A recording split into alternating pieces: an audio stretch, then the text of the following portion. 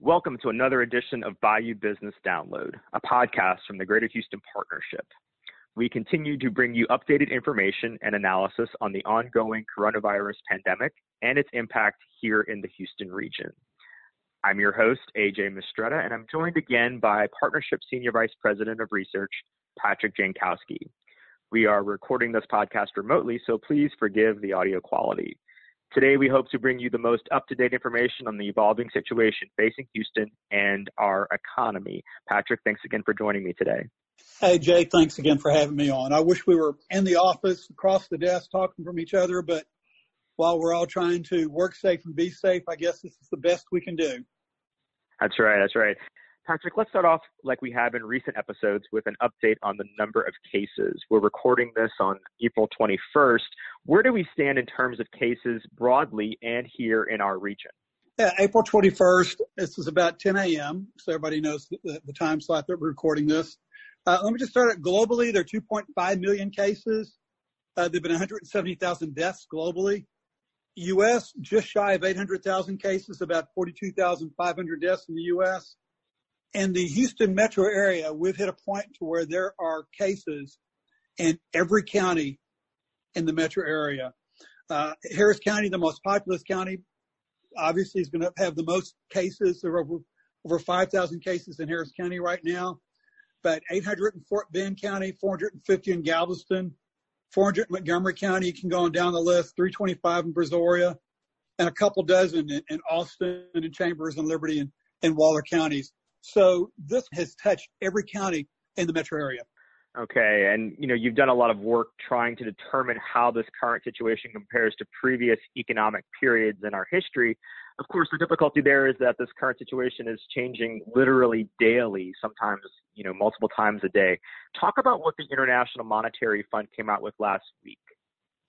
Okay. International Monetary Fund, some of you may know it better by the moniker, the IMF. They're actually starting to refer to this as the Great Lockdown Recession. And they actually think it's going to be worse than downturn that we had in 2008 and 2009. What we're looking at, they think that the global economy will contract by about 3% this year. I'll let you know, I think that's a lowball number. I think we're going to see a much greater contraction of the global economy because we're seeing China's economy contracted for the first time in the first quarter in its history. Then we saw the U.S. economy is contracting. They're looking at contractions in Germany and the United Kingdom, all over Europe, and only just very minimal growth in places like India and China. So this is definitely worse since the Great Recession, but not as bad as the Great Depression. Yeah, what we all know is that this is going to be certainly a seminal point in our economic history, right? Yeah, I keep my fingers crossed and I say Hail Mary every night that we don't see things get any worse than they are right now. We have some data from March that starts to paint a picture of how quickly things plummeted in the second half of last month. Can you talk us through a few of those major indicators? Well, we're talking about U.S. indicators. One of the challenges for guys like me who study the economy is the data has been slow in coming. But we are starting to finally get some good data points. We saw that U.S. retail sales fell by about 8.7% in March. Housing starts plunged by 22%. We saw there's this concept out there called industrial production. And that's what we make in the U.S. That's the output of factories. That's the output of utilities. That's the output of mines. Oil and gas is considered part of mining. We saw industrial production fall 5.4% in March. I suspect we're going to see it fall a lot more in April and May. And we've seen, as of today, we've seen 22 million people in the U.S. file for unemployment insurance. That's absolutely phenomenal. It's 3 times the number of people who lost their jobs during the Great Recession. So things are really looking grim for the U.S. right now. That's the reason why we need to try to open the economy as soon as we can, but we need to make sure we do it safely. I don't want to get too far into today's episode without addressing what's on the minds of most Houstonians, and that's the dramatic plunge in oil prices we saw this week. The oil market was already heading south before the coronavirus took hold. What happened this week? Oh, what happened this week? We're running out of places to store oil, and that's the reason why we had futures contracts, and people were looking close to having to take delivery of oil in May, and it was financial traders who don't normally have to take possession of the oil looked like they couldn't find anybody to buy it from them and couldn't find any place to put it. And that's because we're running out of storage in America. I was tempted to go knock on my next door neighbor's door and ask her if she'd drain her swimming pool so we could put some oil in it, because we were that desperate for storage in the U.S. Normally, the world consumes 100 million barrels a day. Now we're only consuming 70 million barrels a day. The OPEC agreement agreed to cut 10 billion barrels out of that, which means we're still producing 20 million more barrels per day than we need. We just have no place to put it. It's a simple supply and demand, whether you're buying it now, whether you're buying it for delivery in May or June. And that's the reason why we saw prices go negative. And I looked before we started this podcast, West Texas Intermediate was only selling for $3.20 a barrel today, even with hopefully a little bit of improvement in the outlook. And so we're facing a tough time. It's going to be a long, tough time for the oil patch in Houston right now. You know, there's a question that kind of keeps surfacing among folks like me that don't understand how the oil markets work. But why are we continuing to produce the product if demand is lower than it has been? Why are we continuing to pump it out of the ground, if you will? Well, there's always a lag, AJ, between when the market sends a signal and when production stops. And we are starting to see companies shut in wells. We're starting to see countries shut in production. It's not as simple as flipping on a switch or putting a plug in a hole. There has to be things done. So we are starting to see some shut down. The other thing, though, is that some companies were lucky enough, they used the financial markets and they did what's called a hedge. And they signed with companies, and companies agreed to take whatever they produce at a certain fixed price. And a lot of companies were able to hedge their production back in January and are still able to sell crude at $30 or $40 a barrel. And so they're going to still produce it because someone has promised them they're going to pay for it. Now, when those hedges roll off, or those bets, or those little insurance policies, you are going to start to see production dropping down. But if you have a contract and someone says, yeah, I'm contracted, I'm obligated to buy it from you for $40 a barrel, whatever the next 100,000 barrels you produce, companies are going to continue to produce because they do have a customer for it. It becomes that customer's responsibility then to figure out where they're going to sell it. That makes sense. What does the outlook for oil right now mean for the long-term health of Houston beyond the coronavirus? In other words, how do we fare differently because of the energy industry than other major cities around the U.S.? Oh gosh, AJ, this is a double whammy for Houston. It's interesting. There's an article I read today. It was at CNN or Fortune, and they talked about Houston they talked about the economy having a double black swan event. And one of them is COVID-19 and the other is the collapse in oil prices. It doesn't look good for Houston. There are approximately 4,500 energy companies in Houston. That could be an exploration firm. They could be an oilfield service firm. They could be an engineering firm or companies supplying manufactured equipment, rigs and bits and pipe and so forth. We have more firms, oil and gas firms in Houston than probably the rest of the U.S. combined if you put all the other metropolitan areas together. Easily, I could see 10% of the firms in Houston go bankrupt. And that would be over 400 energy companies going bankrupt in Houston. Easily 10%. It could be higher than that. And I have this challenge of what do I see intellectually and what do I feel emotionally? And intellectually, I can see it going higher. Emotionally, being a native Houstonian and someone who just loves this place, I have a hard time accepting the fact just how much pain we may be getting ready to go through. Yeah, it's a really emotional period for those of us who live here and work here, make a living here. Yeah, I talk to my neighbors on the street. I mean, they're on one sidewalk and I'm on the sidewalk the opposite way. And most of them still have jobs, but they are worried.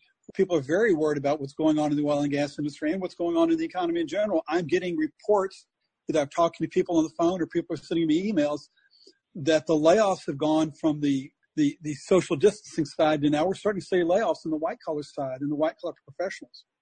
I want to unpack one of the numbers we talked about earlier, and that's the unemployment claims. What do those numbers look like here in Texas so far, and specifically in Houston? Let me talk about Houston just specific because the Texas unemployment claims are going to come out real soon. But we know in Houston that about 240,000 claims have been filed. Statewide, about 740,000 claims have been filed. So that's not necessarily a one-to-one equation with the number of people who have lost their jobs, but it is a pretty good indication of the order of magnitude of the job losses. Someone told me that only about 75% of the claims will actually be approved. But if 75% of the claims are approved, that still means 180,000 people have lost their jobs. I really expect us to get over 300,000 before this is over with. I'm worried that it might get close to 400,000. But once again, that's my intellect and my emotion fighting against each other. But I'm comfortable in saying that we're going to be well over 200,000, probably approach 300,000 by the time summer gets here. Let's look at a couple of other sectors tied to transportation specifically. What are we seeing over at the Port of Houston and also in terms of air travel? Let's take the Port of Houston first. Actual cargo tonnage hasn't come out yet. There's always a little bit of a delay in that. But we do have a bit of a count on the number of containers which are being handled. And container traffic at the port is already down about 11.5% in March. I expect that to get up to the high teens in April. I get an email every day that talks about traffic in the Houston Ship Channel, and it's up until about a week ago, it said traffic is at normal levels, and now the emails are saying traffic is just a little bit below normal levels. A lot of what we see coming through the ship channel is obviously tankers carrying crude, and we have the refineries aren't running at full capacity because of the lack of demand. We're going to start seeing fewer tankers sailing up and down the Houston Ship Channel. Now, related to the Houston airport system, airport traffic, like everything else, there's a delay in the numbers, but I've looked at data from the TSA, the Transportation Safety Administration, and across the U.S., air passenger traffic is down to 95%. Wow. Yeah, there's no reason to think it's any different for Houston. Houston passenger traffic is down 95% as well. Anecdotally, someone told me they were driving by the airport and they saw these planes out on the runway or out at the gates, and then they realized, oh, they're not handling passengers, they're probably just parked there waiting for things to pick back up. There are a lot of jets that are parked out there right now. A lot of jets in general parked in different airports waiting for airport traffic to pick up. I want to spend some time talking about the different segments of the commercial real estate industry now. Each, it seems, is going to take a significant hit and have to adjust moving forward due to the coronavirus. Looking at the office market first, what were we seeing before all of this started, and what are we seeing now? The Houston office market has been struggling for the last 6 years. Its peak was in the last quarter, 2014, which pretty much corresponds with the peak in the oil and gas industry. If you look just in general terms, a fourth of all office space, if not a third, is vacant right now. And that's not going to get any better. It's going to continue to get worse. One of the big clients for our office space in Houston is the oil and gas industry. And with the oil and gas industry contracting, you're not going to see the oil and gas industry taking space. Brokers used to like to try to sign deals of 100,000 more square feet or 200,000 or 300,000, these really big mega deals. Now they're looking at deals of 20, 40, 50,000 square feet. Frankly, 4 deals at 50,000 square feet are probably better than 1 deal at 200,000 square feet because they're not quite as vulnerable as that one big deal. Patrick, let me ask you one more question on office before we move on. Do you think that the impact of this current situation, i.e. a lot of folks who wouldn't normally work from home, working from home, will have a long-term impact on demand for office space? Yes, it will, but it's going to be lagged. Companies already have their spaces leased. And so people might not be coming into the office much, but when those leases come up for renewal, at least maybe 5 or 10 years, you're going to see companies think, why do I need this much space? And you're going to see they may take some of the space that they do have leased and put it back on the sublease market again. So it's definitely going to have an impact. People are going to have to rethink, or companies are going to have to rethink their business models. And how much space do they need? Is there ever a time when they need to have every employee in the office? Or whether there'll always be a point to where they'll never need more than 75% or 60% of their workforce to have office space because they'll always be rotating through. So I definitely see a drop in the demand for office space, but it's not going to be in 6 months. You'll start to see it over a longer period of time as leases expire. That makes sense. You said switching over to industrial space. Industrial space. Industrial space is about ready to follow the same path as office space. I've been talking about the need to stop building industrial space for a while, and you see all these huge big boxes going up. Some spec warehouses, some are being built specifically for individual companies. But if you look at the vacancy rate for industrial space, it was just around 10% this time last year. Now it's at 16.7%. That's for Class A space. So we've seen the vacancy rate go up almost 6%. The vacancy rate has actually gone up 8 consecutive quarters in a row. We've got 18 million square feet under construction. It's heading in the wrong direction. So we're going to start to see a glut of industrial space as well. Now, you and I have talked before about the glut of multifamily projects that were coming online this year before the arrival of the coronavirus. A lot of market watchers were concerned about how much product was hitting the market and whether there would be enough demand to fill those apartment complexes. Now, with our job losses mounting, what might we see play out with these projects? I feel like so much of this podcast is focused on the negative. Let me get something positive. If you're a renter out there, you're getting ready to see some bargains again in the apartment market. And that's because supply and demand's going to definitely be oversupply. In the last 12 months, developers have delivered about 16,000 apartment units to the market. And there are another 24,000 which are currently under construction. So we're looking at about 40,000 apartment units coming on the market over a period of 2 years, 2.5 years, maybe 3. There's a rule of thumb out there in the industry that you can absorb one apartment unit for every 6 jobs you create. So at 40,000 units coming on the market over a period of 2 to 3 years, you're looking at needing to create 240,000 jobs to absorb those. That's not going to happen anytime soon. You might create 240,000 over 4 or 5 or 6 years in a healthy economy. We're not creating it now. So we're going to see occupancy rates fall, and with them rental rates.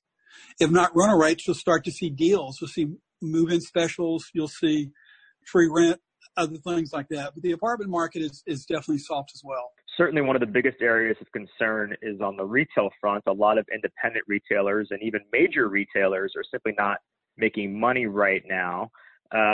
What do you see happening in the retail market over the next few months?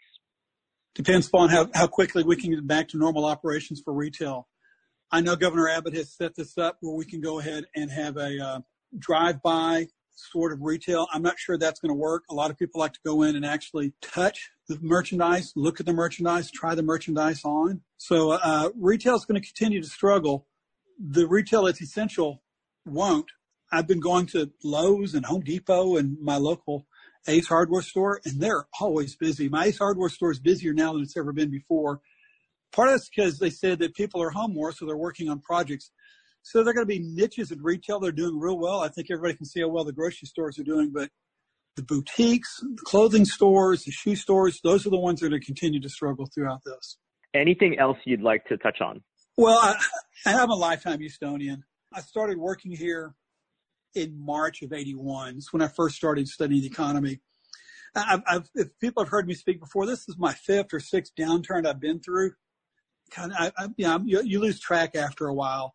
We'll get through this. We've gotten through all the others in the past. Houston's going to look very different. The oil industry won't be nearly as important to the economy as it's been over the last 30 years.